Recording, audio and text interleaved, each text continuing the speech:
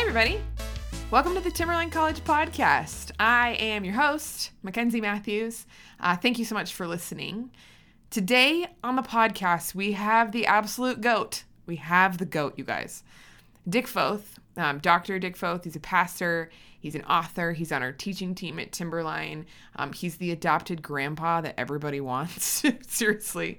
And he joins me in this conversation where we talk about our culture right now. We talk about the angst, the division, and what it looks like to be peacemakers.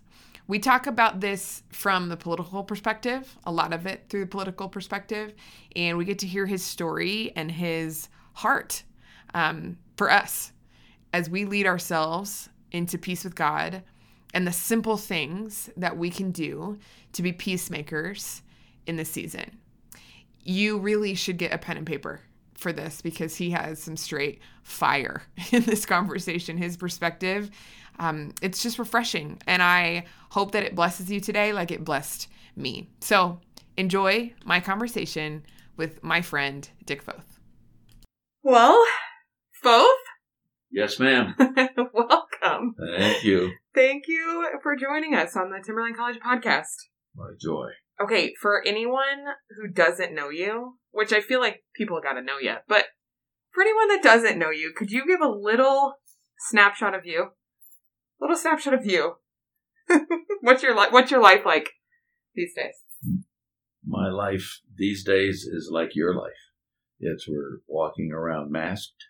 We are trying to find places of connection and meaning and something other than drive-through and all of those things. But if you want a little of my history, I was born 3 months after Pearl Harbor, which means I was born in March, St. Patrick's Day, actually, March 17th, 1942, which means that I am approaching 78 and a half years old, or the way I like to say it, I'm on my 79th trip around the sun. Yes. So, and Ruth and I have been married 47 years. We have 12 kids, not 12 kids. We have 4 kids, 12 grandkids, and 2 grandkids and 1 on the way. Oh. So very old. I saw a picture of myself yesterday swimming at Corona Del Mar in Southern California. I'm getting out. I am slim. I have broader shoulders than I do stomach, and I had dark brown hair and a mustache. And I said, "Who is that masked man, unmasked man?" So anyway. Oh gosh, man! So 78. Yep. And a half. Yep. I think it's safe to say then. I mean, I'm 32. Younger. I'm Yes. 32 and a half. Yes. And the majority of people listening to this, while some might be 78 and a half, likely are younger than both of us.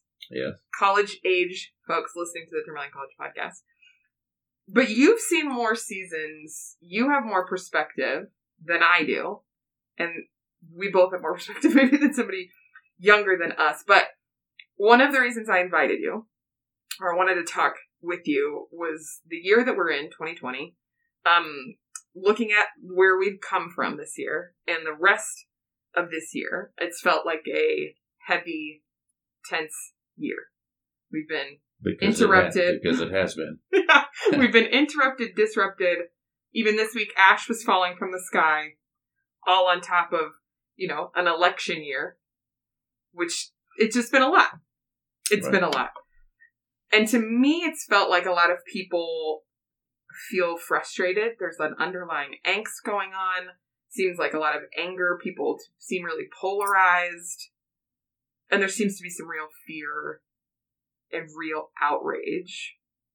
And so instead of taking a ton of time and talking about anger or issues themselves, I wanted to spend some time talking about being peacemakers. Our invitation as followers of Jesus to be peacemakers. Blessed are the peacemakers.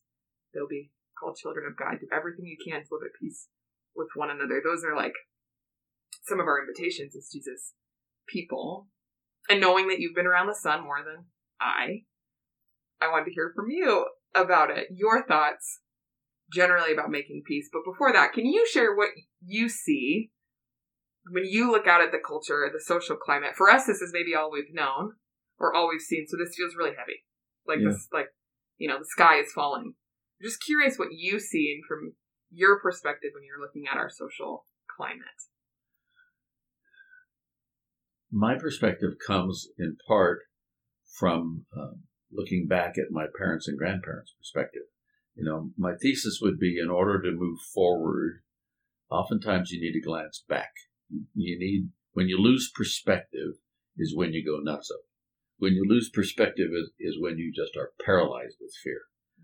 And when I look back at my parents' age, my mom was born in 1910, my dad in 1913. They were kids during the great influenza epidemic, World War I. Stock market crashes in 1929, and from 29 to 45, you have these two incredible things called the Great Depression and the Second World War. You talk about stress. I remember my dad talking about in the early 30s being at a Bible college in Southern California in Pasadena, walking up the hill and finding a nickel. And he thought it was just tremendous. He said the problem was I walked up looking at the ground then for the next year looking for another nickel. But it's hard for us to imagine what kind of challenge that time was economically.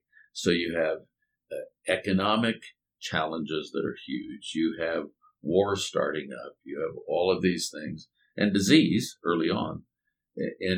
But in this moment in time, we have this layering that an affluent culture has never faced. This is, historians would say that 1968 in American history, apart from the wars, 1968 was the worst year in American history because of all the things that happened then. You had assassination of Martin Luther King Jr. 2 months later, Bobby Kennedy. You had riots at the Democratic National Convention. You had uprisings at the Olympics. All these things going on. This season seems like 1968 on steroids because of the layering effect. So you have a physical virus that's going on.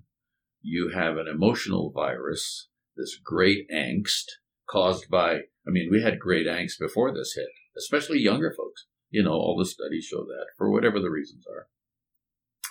And on top of that, then you have catastrophic things, whether it's Hurricane Laura in the southeast of the United States or the whole West Coast is on fire as we speak. And I don't think that's hyperbole. It's incredible. We have kids in Oregon, friends in California. It's just this whole thing. And here in Colorado, we have that going. So you have the emotional, you have the economic, you have the physical at two layers. One in a virus you can't see, and two in fires and storms you can see. So if people say, boy, I'm just a little anxious, well, I guess so. There's good reason. Mm-hmm. But the question is not, am I anxious now? The question is, will I get through this? And what will I look like on the other side? You know, I have a friend who was a missionary in Africa for years, and you'd see him. His name was Charles Greenaway, and he's an old Irish storyteller.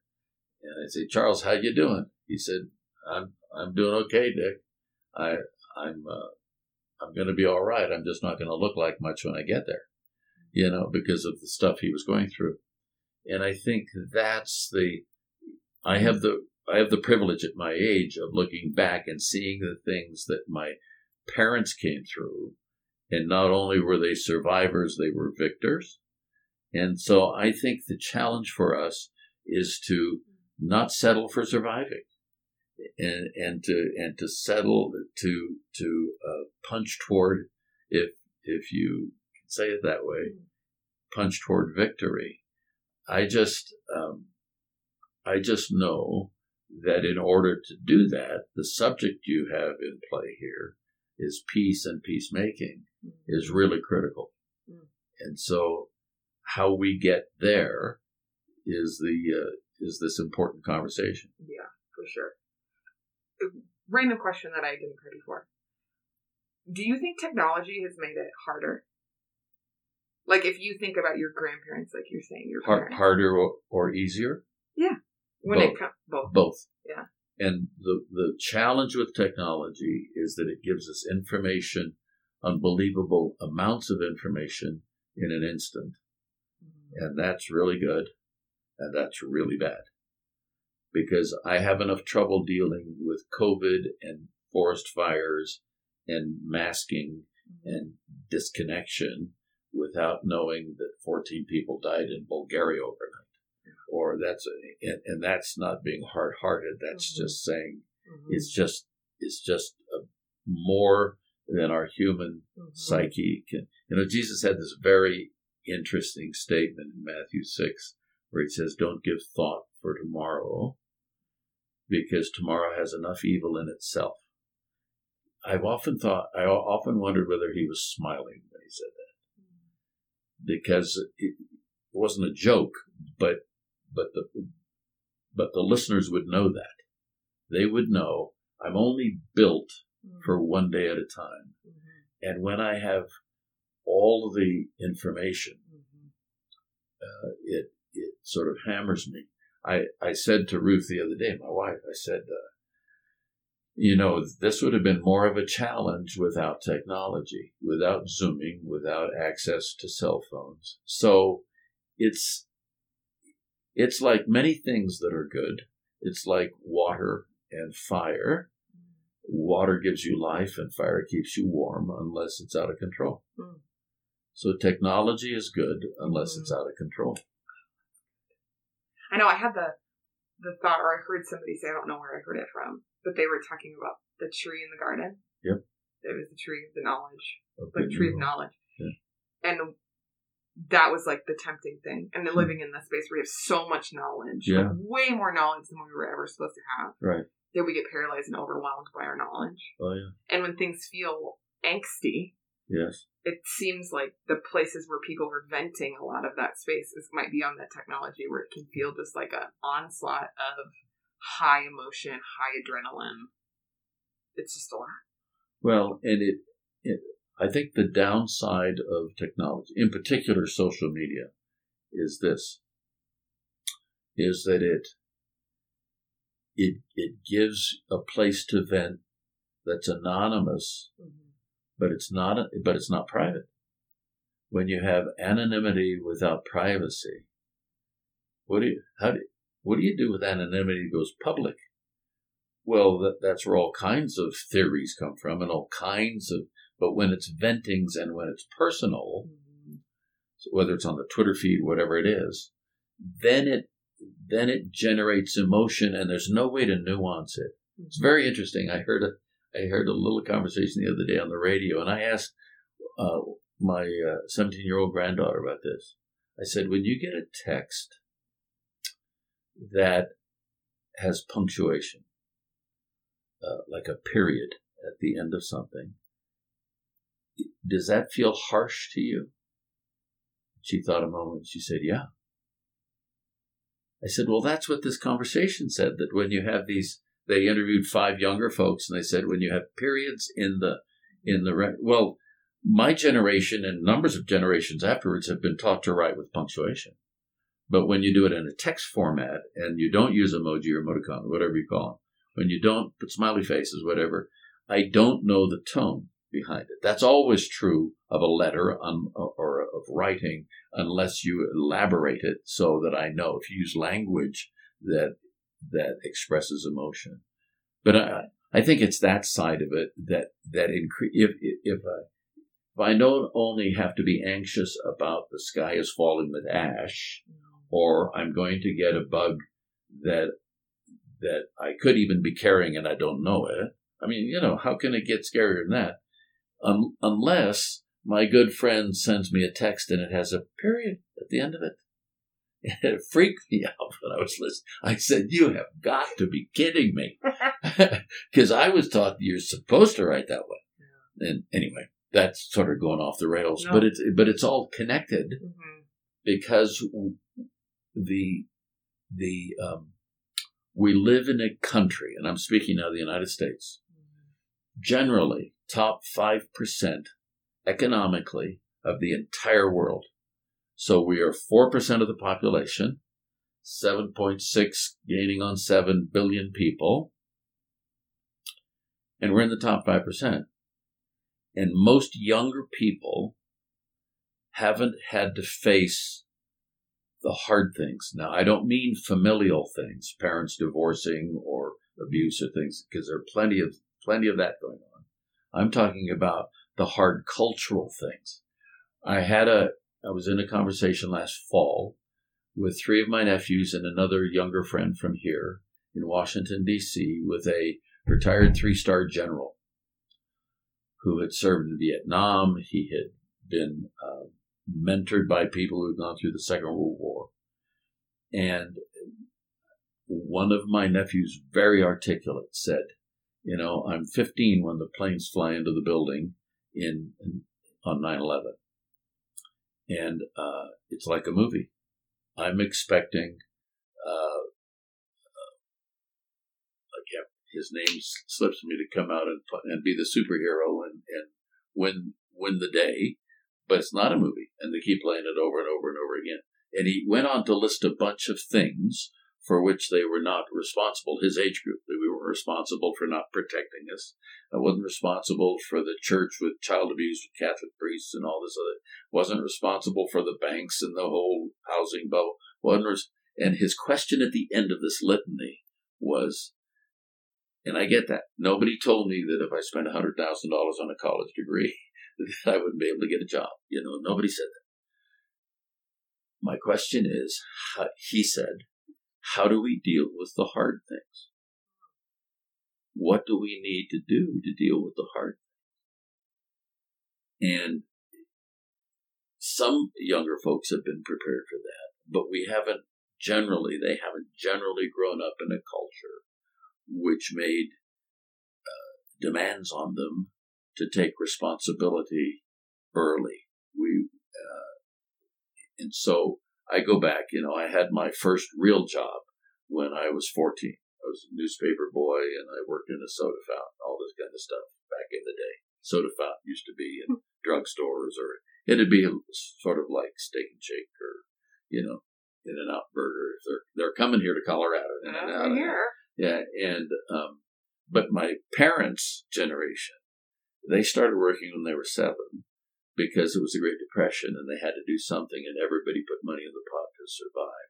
And of course, that's when their parents on the farm started working. Well, we don't have that in the last couple of generations. And so when you get that hard thing hitting, we don't know how. And again, I'm rambling off. Well, how did your friend respond? My friend said, I understand what you're saying. And he happened to teach leadership in a university in the southeastern part of the United States. And he was talking to someone who was in their early 30s, what we would call your age, And he said, I appreciate your point of view, and I think I understand it. And you've said it so well, but I happen to have a different point of view. And my point of view is that my experience with other folks your age, even though you've been told that you just had participation trophies and you really haven't been, he said, my experience with the young folks that I'm with is that they really want to step up and step into that. And I see that in my grandchildren. He was talking about his grandchildren and others. And he said, so I would encourage you that you will have the capacity to step into that. But it's a pretty sharp turn for a lot of folks, but it is possible. And, I just thought it was, and he couldn't have said anything, I think, that would have responded to my young friend that was better than that, because he said, I get it, and boy, I can see how that works. But I think there's an option to that as well. So yeah, just to be told you're capable. Yeah. That's good. Yeah, you got the goods. Yeah, that's good. So when I look at some of this angst stuff, sure, and it feels like a lot of it's political, and normally I hate talking about it is that kind of stuff. It feels, because it just feels like people get really mad. Yeah. And I know, you've been a bunch of different things. You've had a bunch of different places, from college president. You worked in D.C. for a while. You've been a pastor. I've had author. Great difficulty in holding a position. You've had a lot of positions. But I'm intrigued about when you were in D.C. Yeah. How long were you in D.C. for, and what were you doing? 15 years. In our role, some of you know what Young Life is. Some of the listeners would know. One of the mantras of that group is come alongside and earn the right to be heard and encourage people toward Jesus. That essentially is what we were doing. It wasn't that organization, but it was essentially that model. Because in a situation where so many people are in public life and under scrutiny, there is no privacy, and their private lives tend to take it in the teeth. It is so, what they call Potomac fever, is so engaging because you're with it's very target rich, very dense, and very bright people with oftentimes huge responsibilities. Way down the ladder. I'm not talking about the president or even senators or Congress, but people in those agencies. You can find somebody 5-6 steps down the ladder in a place like Homeland Security, and so they're 6 or 7 layers down, and they can be responsible for a $10 billion budget and 25,000 people and all of that. So you've got all of this responsibility. And what happens is the higher you go up the ladder, the more competitive it gets. This is true in any arena. Healthcare, education, but politics, it's more obvious. The higher you go, the more competitive it gets. And when it gets competitive, you start playing your cards close to your chest, as we say, close to your vest. And you end up at the top of the heap, lead dog, and you end up with 1,000 acquaintances and no friends. And what happens in a place like D.C., leadership isn't hard. People are gifted. It's about making decisions and having vision. Leadership isn't hard for that reason. Leadership's hard because you don't know who to trust. And so our role was to try to come alongside and be a trustworthy friend to a handful of people in places of responsibility. So for 15 years, that's what we did. And before, as a pastor and college president, I'd been sort of a Moses in a small pond. And in D.C., I was an Aaron or a Hur, Moses' brother, to come along and lift up the hands of leaders. So that's what we did. And across the aisle didn't make any difference. It's just whomever was responsive to that. Across the aisle political parties. Yeah, across the aisle political parties. Because today it feels like, and I'm seeing this with, some of the young adults that I work with, Sure. where it feels like it's hard for people to agree or to disagree and maintain relationship. It seems like we're in that culture, like the cancel culture, they say. Yeah. Oh, yes. Or like, you're toxic. You disagree with me in any form. Yes. You're toxic. Get out of my life. Yep. Is what it feels like. Mm-hmm. There's not much dissonance. There's not conversation. It's agree with me or get out. Sure. And I will know that before we ever have conversation about it. Most of the time. And so I'm really intrigued by this idea of you saying, okay, both sides of the aisle, right. The political party, that feels almost like the thing that's hardest right. to be diverse in the people that I'm working with. Like, people love being ethnically diverse that I've worked with, at least. Sure. They do not like being diverse in how they align politically. Sure. They don't do that at all. Right. It's like, we're unfriend you, get out kind of thing. So I'm just curious if you were to talk about that a little bit, or the idea of just disagreeing and maintaining a relationship, or how you came alongside people who maybe agreed or disagreed with you. How that? Well, let me give a little context in this sense biblically, and that is that if you're looking for democracy in the Bible, you can't find it. I mean, the only close to it is when they sort of cast lots for who's going to replace Judas and Jesus' disciples. It's all about, in the early part, it's God, and then it's judges, and it's a theocracy with God. He's making the calls, and face it, some years ago, a Canadian said, "You folks are worried about parenting and so forth."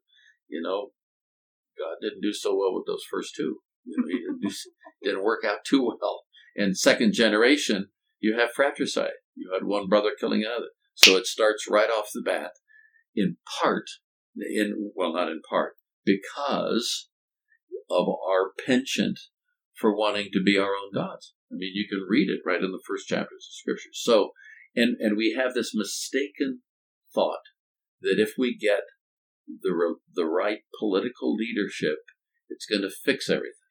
Do you think people are putting their hope, like almost like maybe how some people would relate to church institutions to keep them safe? Now people are doing that for political parties, or do you think people have always done that? Well, I think they've always done that. And it's like back in 1 Samuel when Israel wanted a king, and the prophet Samuel goes to him and says, God, they want a king. He said, well, tell them what'll happen. And so he goes back and says, if you have a king, how kings are, they'll take your stuff, they'll take your kids, they'll, all of this. They'll kill you. And they said, yeah, but all of our neighbors have kings, so we want a king. So they had a king. And it started out okay, then didn't work too well. And you look at the history of Israel and Judah's kings, and it's pretty spotty, let's put it that way, and bloodletting on every hand. And Israel always, even though they were a chosen people, they kept wandering off to the gods, because in part the neighbors had gods, but they were idols. They weren't real. I mean, they weren't life-giving God. And so you had that. And I think what's fascinating to me is you get into Timothy, and Paul says, pray for those in authority so that we can have peaceful and godly lives. And part of our role in DC, part of my function was to walk alongside, to walk with them, to pray for them, so that they could make better decisions. Because if leaders make quality decisions, those of us downstream get the benefit from that. And so what politics is about is saying this philosophy or this philosophy makes decisions that I would agree with more because I think this is the role of government, large or small. That's a very simplistic way of saying it. What has happened over the last 50 or 60 years is that the institutions have been challenged. When I was in D.C., I asked a fellow who had been there since 1959, what's the most challenging time in D.C. Since you've been here? And he said Watergate, which would be 1974-75, where you have a president actually resign. Okay. He was going to be impeached, and he actually resigned. And when that happened, the trust in institutions, because you had Vietnam, and people said, we trusted him, they got him into this thing, which was a no-win deal. The institutions that helped make the country strong seemed to be corrupted at a particular level, and that hasn't decreased since 1974. That's gotten more intense over time. And I can't get into the whole political philosophy thing except to say that to the degree that we get distracted by that, to the degree that we get distracted by saying if we only get the politics correct, our lives will be great, that I think is an absolutely flawed idea. The scripture that, i.e., brings us life, there are no democratic governments anywhere in that. It's all kings and dictators. And yet within that, people are able to have life and peace at some level. Doesn't mean that it was great. It just means that's what it was. So anyway, I don't want to overstate the case, but I just make the point that there's nothing in Scripture that, from my understanding, that would give one hope except when people turn to God and they find peace with Him, peace in themselves, and peace with each other, that you have these communities rising up that say, do what you want, kill us if you want, but there's more to life than these 70.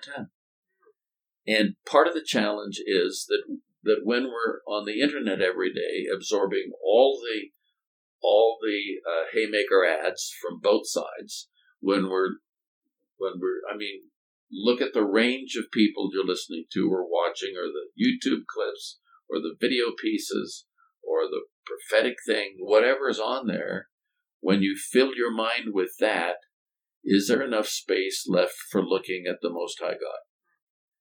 And this isn't pie in the sky by and by. This is saying, what is it that we say that makes life work?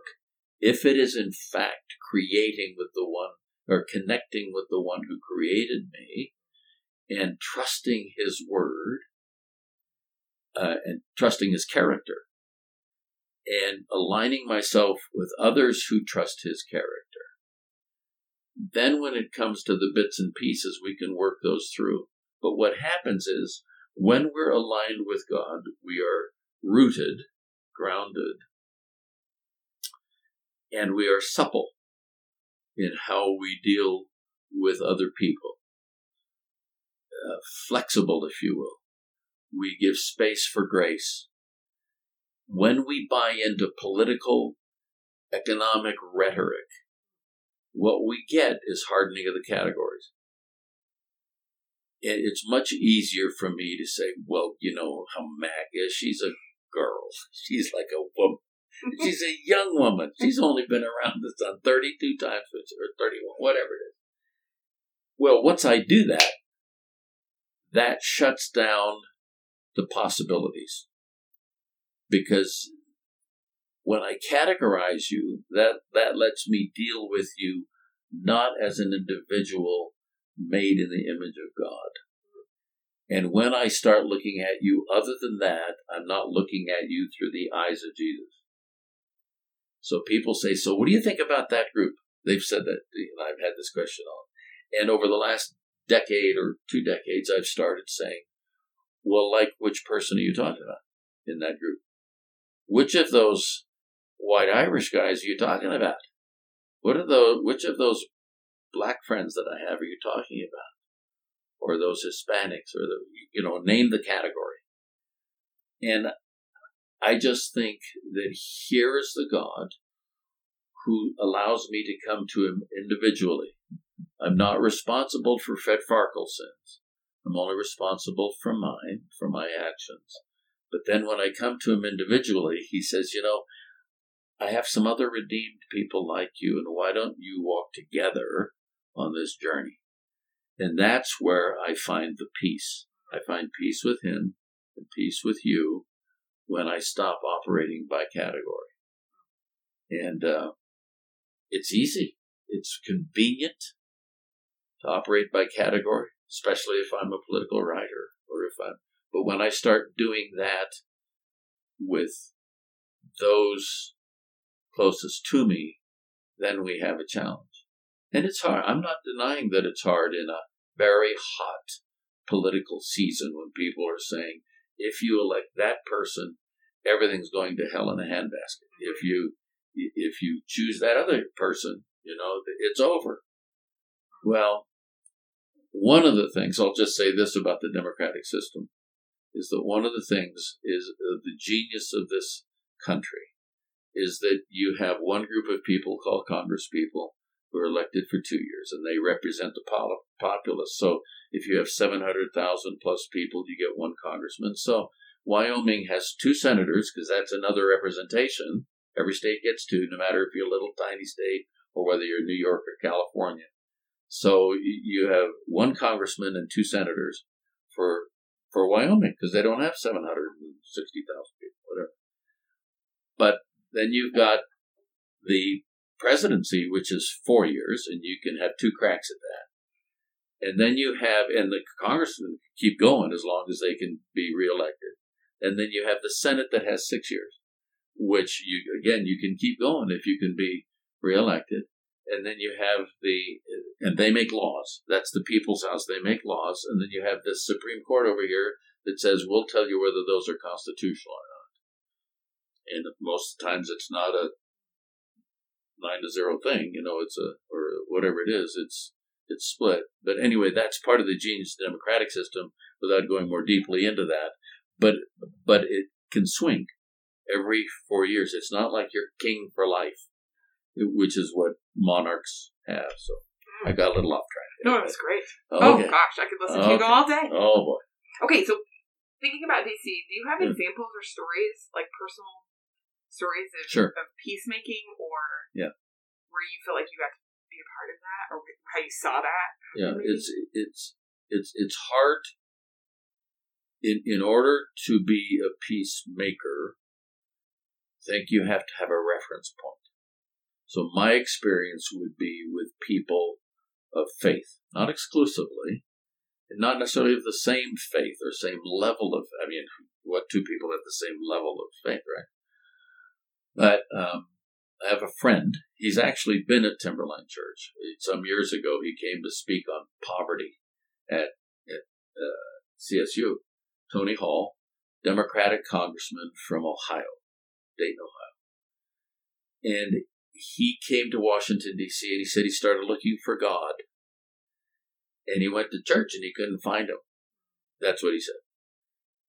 But he was invited to a dinner where this guy was speaking, and he talked about Jesus, and he said he really wasn't interested. 2 years later, he was invited to another little dinner, small group. And that time, he felt like, that's true. This Jesus person is true, and I want to throw my stakes there. And so he came to faith. And he's Democrat. And he said, but the only groups that I could find that studied the Bible at that time were all Republicans. And he said, and if you're a Democrat or Republican, is a tremendous hurdle to the kingdom of God. And one of the guys in the group who's very conservative didn't want Tony to be in the group. He's very nervous about that. And but Tony came and was in the group. And over time, those two guys became best friends. And they focused on issues on which they had common ground. So it wasn't necessarily monetary philosophy. It wasn't. But focusing on the poor was a big piece. Focusing on religious freedom around the world was a big piece. And they became best friends and had been best friends now for almost 40 years. And they're both out of Congress now. Tony became sort of an iconic advocate for the poor on the Hill because there are 20,000 paid lobbyists on Capitol Hill, right? Special interest groups. You won't find any paid lobbyists for the poor. He became that voice and is seen today, even though he's been out of Congress for 15 years maybe. He's still that voice that's heard.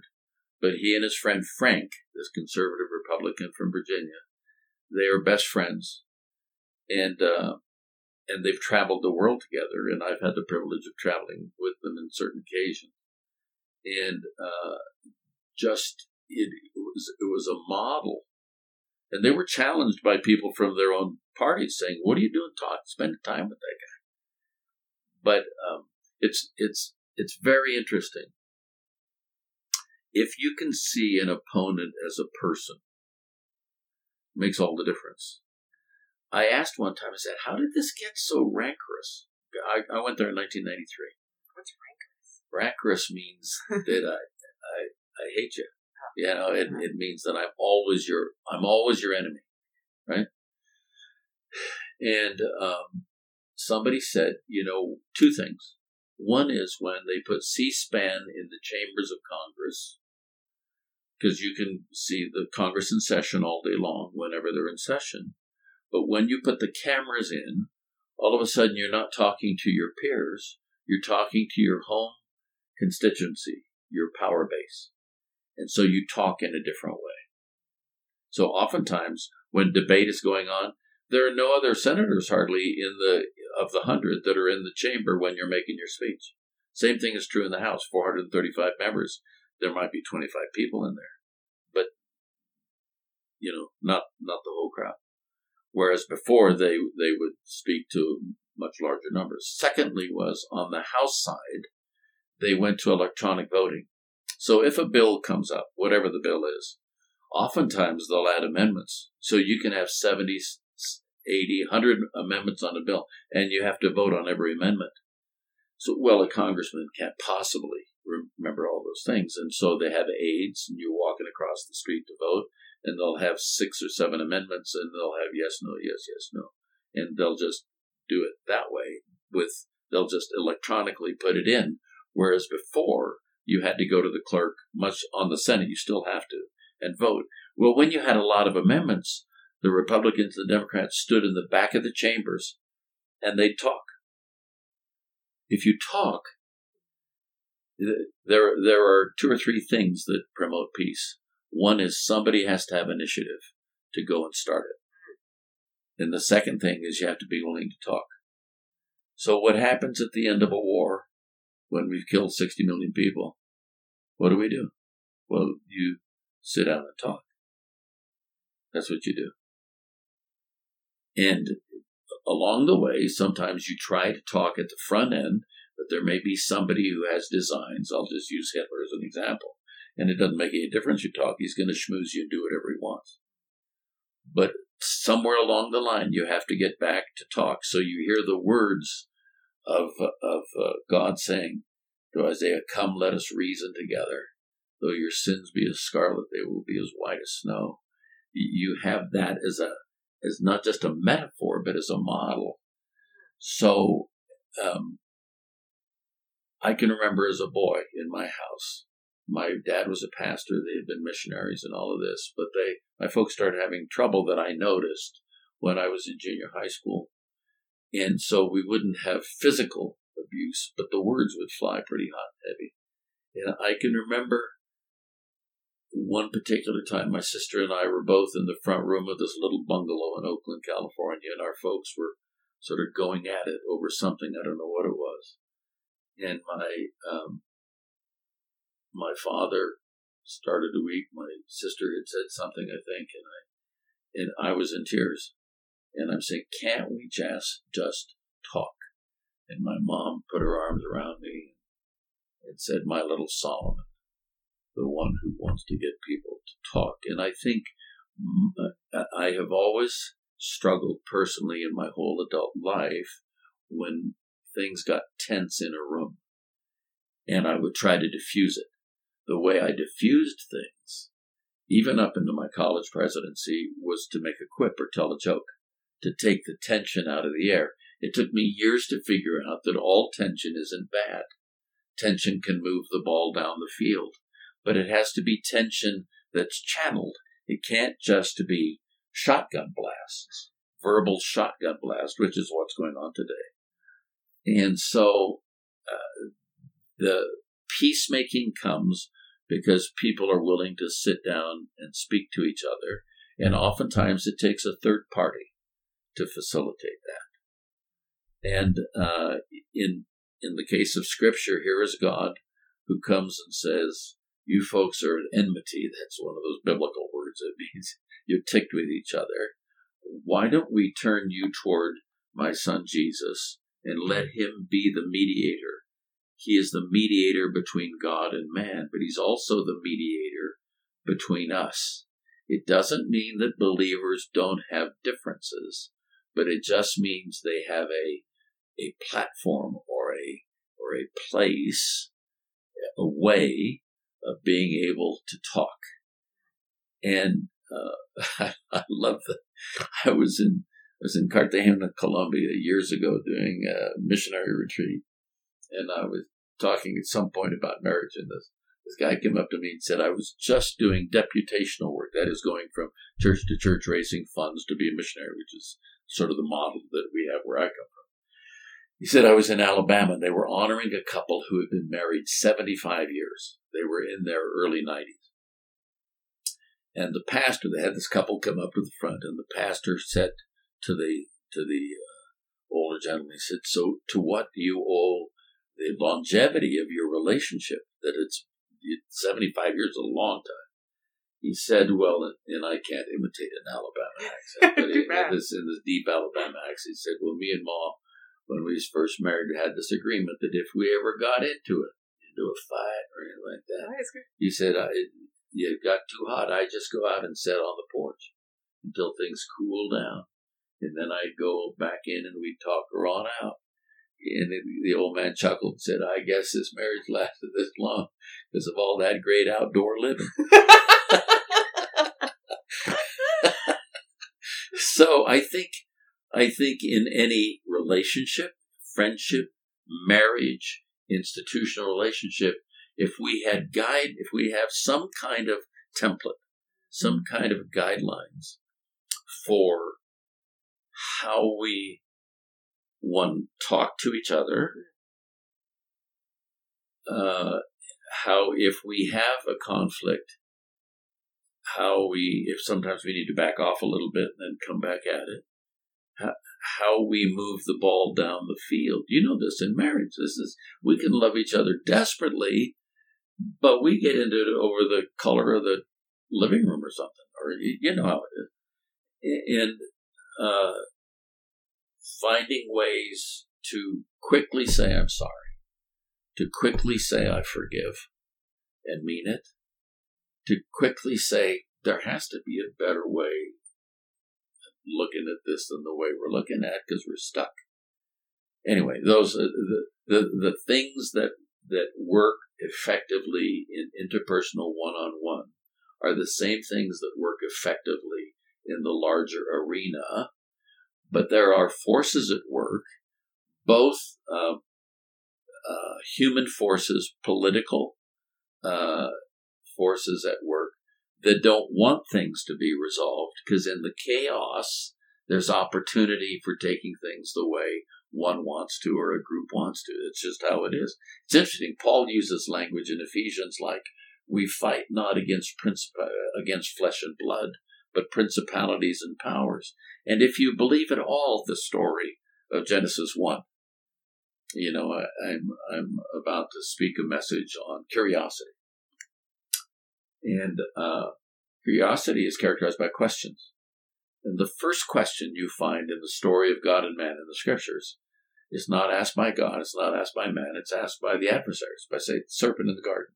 And his question isn't a head-on question, it's a sideways question. Because God has said, you got the whole garden. Take care, be arborists, be agro people. And this is all yours except the one tree in the center, tree of the knowledge of good and evil.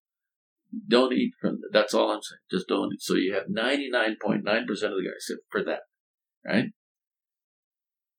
And the enemy of our souls just says this to Eve. He doesn't say God's wrong. He just says, did God really say that you shouldn't eat from that tree? Did he really say that? And Eve responds, well, he said we couldn't even touch it, which is not what he said, because we assumed that they needed to cultivate it. And what happens is when we want to do something and I think we add stuff on to give ourselves more barriers, and we still violate those barriers. And I just think that we need to understand that we have to decide where our power comes from, where our life comes from, and where our peace comes from. I found that in the person of Jesus Christ of Nazareth. And when you look at his way of teaching the people, he talks about these tension points in this thing called Sermon on the Mount in Matthew 5 through 7. And there are 14 different ways he talks about stuff that has to do with how you resolve things. If you go to the altar to bring your gift and you know that someone has something in their heart toward you, I think it's not even if you have something toward them, go from there and go and initiate. And you talk and you find resolution. I don't know if this is making any sense or not. I'm here for it. But and some of that, it's simple. Yes. So much of that is so simple when you're saying, or some of the things I heard you say. Because one of my questions is, when I think of college students, or I think of even me, when I'm coming to you, and I'm like, what's your advice? Yes. How do we do it? That's Yes. kind of my question, is how do we do it? And Yeah. in some ways, you answered that when it's coming to making peace with other people. Yes. Like being peacemakers to other people. Yes. Whether that, however that might be, however we're relating. Yes. And some of the things you said be an initiator. Yes. And you said find common ground. Yes.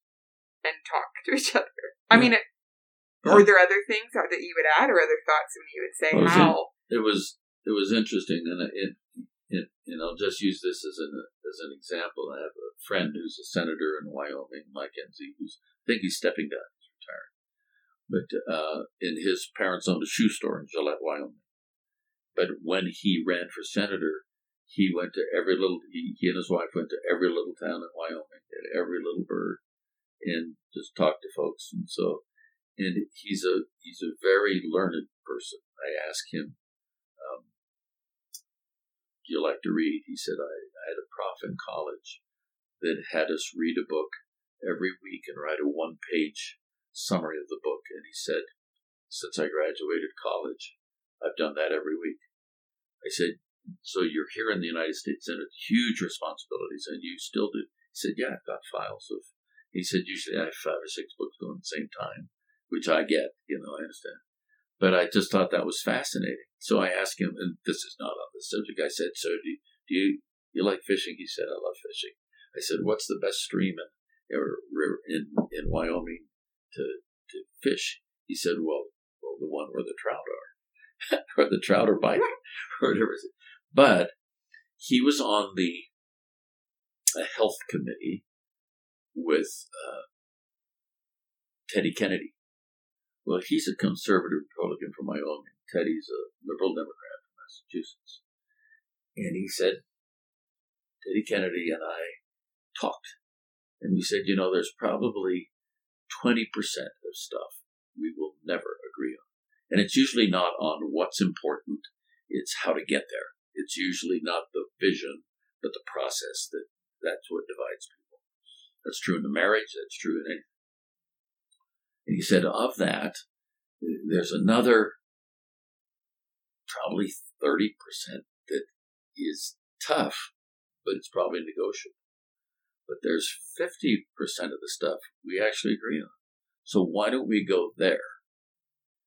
And then he listed, at that moment in time, he told me the number of bills that because they worked together, they could move through the Senate in order to do good things for those of us who are downstream. So unless you're just an evil person, and I think there are some folks who have just given themselves to evil.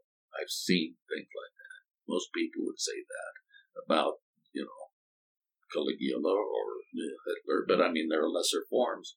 But there's some people who are captured by evil, and it isn't about anybody else. It's just about that thing that they want. Unless they're there, if they really want to serve a nation or serve a family or serve a group, they find ways to find common ground, because it's in the cooperation. Whether it's nations with allies around the world, it's in the cooperation you find strength. And one of the things about going around the sun this many times, I keep looking at history and I keep looking at now, and they say the people who find ways to work together are the people who get things done. And the more you get to the extremes of anything, right or left, let's just use right or left because people are used to that language, the finer you slice the pie out here on the edges. When you get to the other side, it's like a circle. When you get to the other side, you end up at the same place as dictators. That's what happens. And so God says, even in the face of a dictator, when you read scriptures, even in the face of wicked kings in Israel, even in the face of Caesars, you find Paul writing words that have to do with peace. Could I read some of those real quick? Oh, yes. This is sort of Paul's formula, if you will. And we've referenced this here at Timberline in the last few months. But it's one of my favorite letters that Paul has. Paul is writing to the church in Philippi. Philippi is sort of, it was the first, what we would call European church. You have Turkey, you have the Adriatic, and then you have what is now Macedonia or Greece, and Philippi was in that area. And he's writing to these believers, and he's been there. You can read this in Acts 16. He did a church plant with a woman who was a businesswoman, Lydia. He was in their jail because Paul tended to cause upset because he said Caesar's good, but Jesus is really king. That got him in hot water and in jail.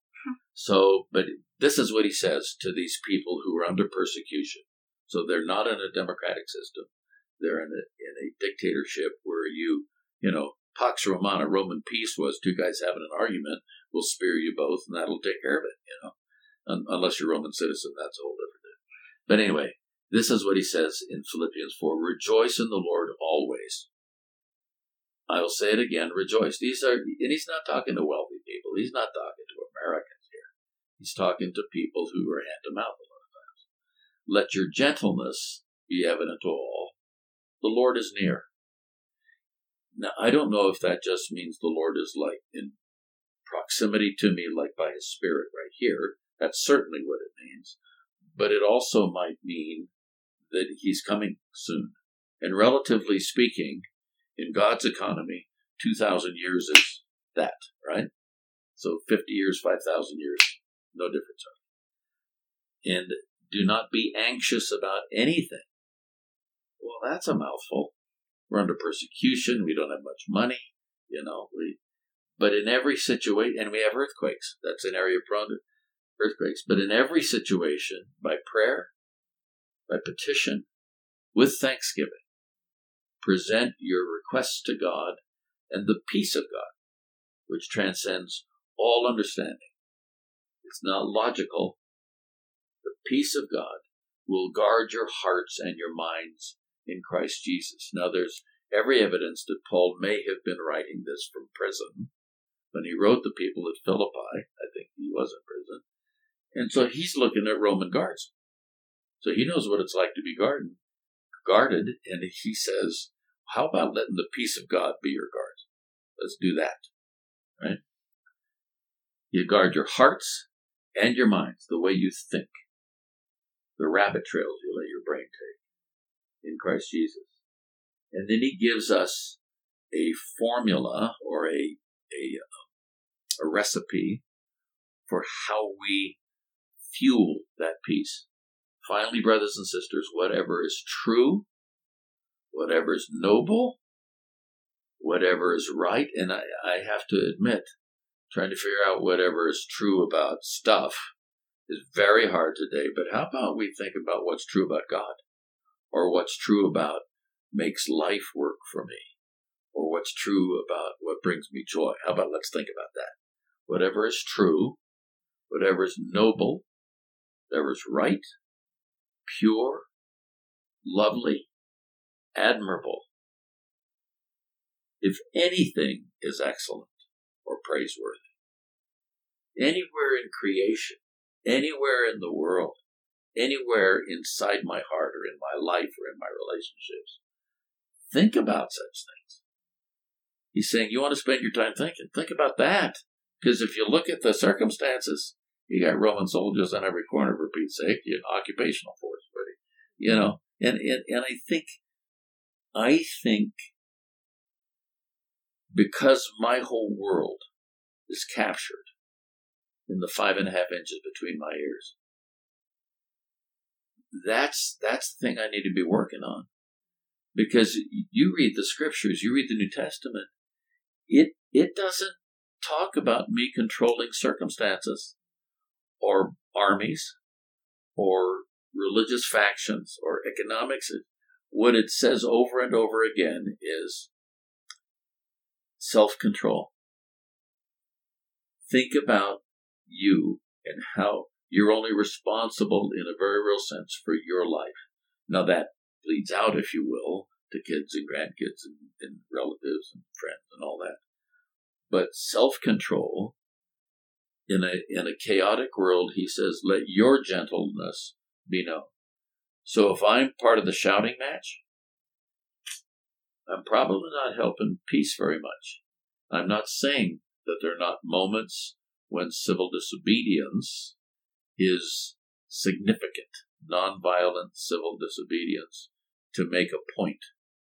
But what I am saying is that the bulk of my life is not spent in the halls of Congress or on the streets or other places. The bulk of my life is lived out in the 5.5 inches between my ears. And what I do with that, that's on me. I have to be careful to start to sound like preaching. Oh, I'm here for that. I'm like, yes. So, oh and, my gosh. And I think there's this other piece, just real quickly. In Paul is writing to the church in Corinth, and Corinth is down at the tip of Greece, and it's not Athens. Athens is more Boston. Athens is old money, and if you had a car, you're driving Bentleys, right? Corinth is new money. It's a cross between Fort Lauderdale at spring break and Hollywood. It is purple Mercedes on the streets. It is dancing girls and sailors. It is this wild town. And he writes to the Corinthians, where he's helped again with church planting process. And in 2 Corinthians 5, excuse me, I said 2 Corinthians, I mean 5. I turned the page too far. Hang on just a minute. Hang on, folks who are listening. I'm going to find it.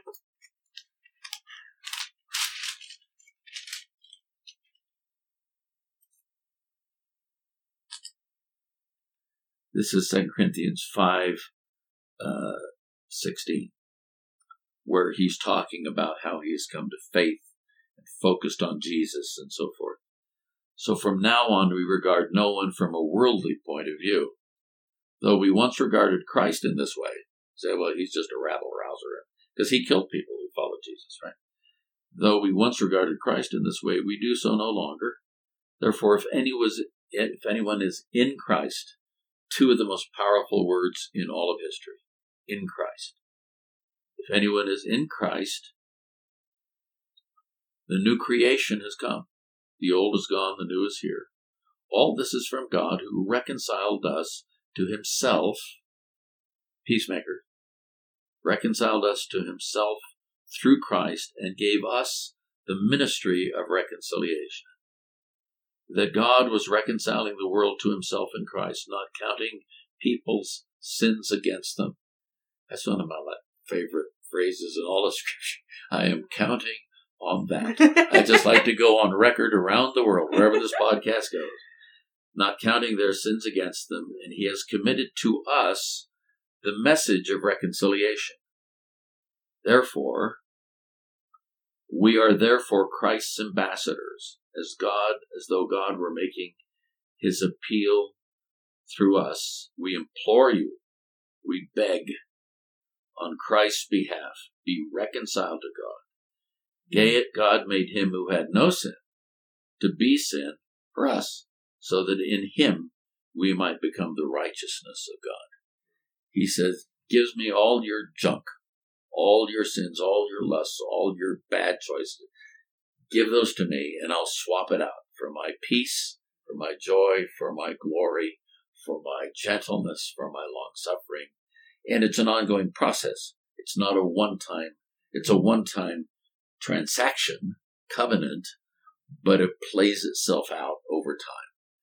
And that, to me, is a tremendous place to be standing in a day when people feel like all hell is breaking loose, and we're saying we need a little heaven to break loose here. Well, we are the purveyors, we have the capacity to be purveyors of heaven in a hellish situation. And it's by how we respond and react and the language we use, maybe even more the tone that we use. And I think, and you might expect me to go this place because you've heard me now for a long time, and I can't get away from story. You have one, I have one, and part of it we're responsible for, and part of it we're not. It happened to us back down the road, whatever it I have a friend who taught some years ago at Harvard. He was the youngest, when he was in the Navy, he was the youngest commander of a nuclear submarine in the U.S. history. We were having lunch one day. This is unconnected to this, except it has to do with potential war. He said the very first view I ever got of the Soviet Union was through the periscope of a submarine. And he said it was amazing. I'm this young guy. He said I wasn't the captain of the submarine. And what had happened is we had ordered food at a restaurant in Washington, D.C., and he ordered a salad, and he said, hold the broccoli. I said, you don't like broccoli? He said, no. Me and President George H.W. Bush, we don't like broccoli. And I said, tell me about that. And he said, so I'm seeing the Soviet Union through the periscope of a U.S. submarine. And he said, all of a sudden I had this thought, we're close. They could catch us. And if they caught us and they started interrogating us and torturing us, I think I could do the verbal interrogation and the electrodes on the various parts of the body and then pulling my fingernails out. But if they started force feeding me broccoli, I would tell them every nuclear secret. But he established, he wrote a book when I first got to DC, mid-90s, called Religion, the Missing Element of Statecraft. And in a time period when the State Department wanted nothing to do with religion, he made the case that most of the world saw the world through religious eyes. The Middle East, Africa, all these places, Latin America, it came through a religious lens. And so that book took off through the State Department.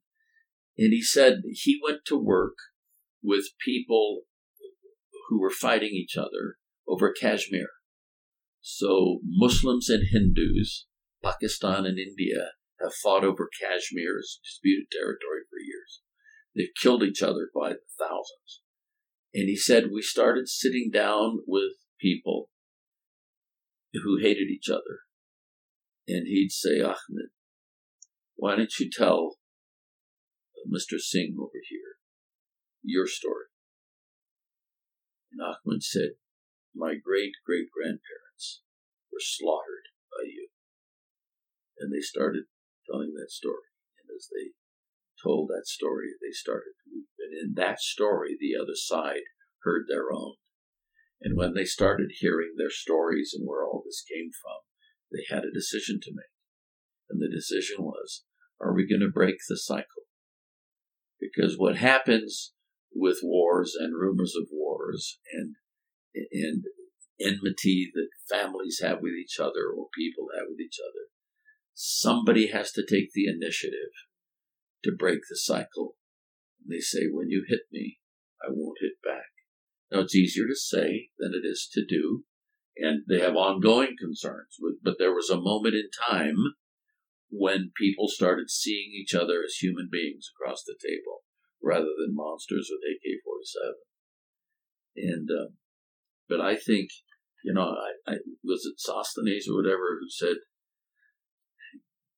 give me a place to stand and I'll move the world.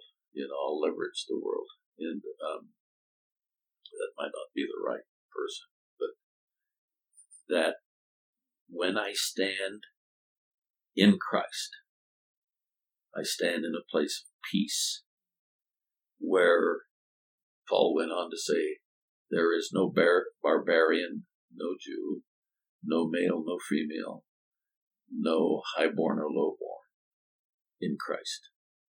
And so even though the other party may not be there, if I am there, and if I'm thinking on things that are pure and noble and right and all of those things, that is the place that I get to stand and offer peace and be peace to somebody else. Yeah, that's good. It's a good word. Well, I wish they were mine. I've taken them as my own. Oh, gosh, but I could listen to you read them all the time. You have a really good voice. You should do voiceovers. You should read. I'll just listen to you read all the time. You're the best. Thanks for making time for us. Thanks much. My joy. The people that you lead, this age group of people, you've heard me say this before, they are if I have a favorite group or a group with whom I feel most energized and comfortable, it is those, whatever it is, whatever the group, 18 to 35, whatever that group is, where you're making these huge decisions and choices and finding one's footing. Or, when I was 18 and into my 20s, I'm finding my footing in life and in relationships, and I didn't have half of the stuff that our listeners have to deal with. So Ruth and I pray every day for our grandchildren who are in that age group, and for folks like the folks listening on this program.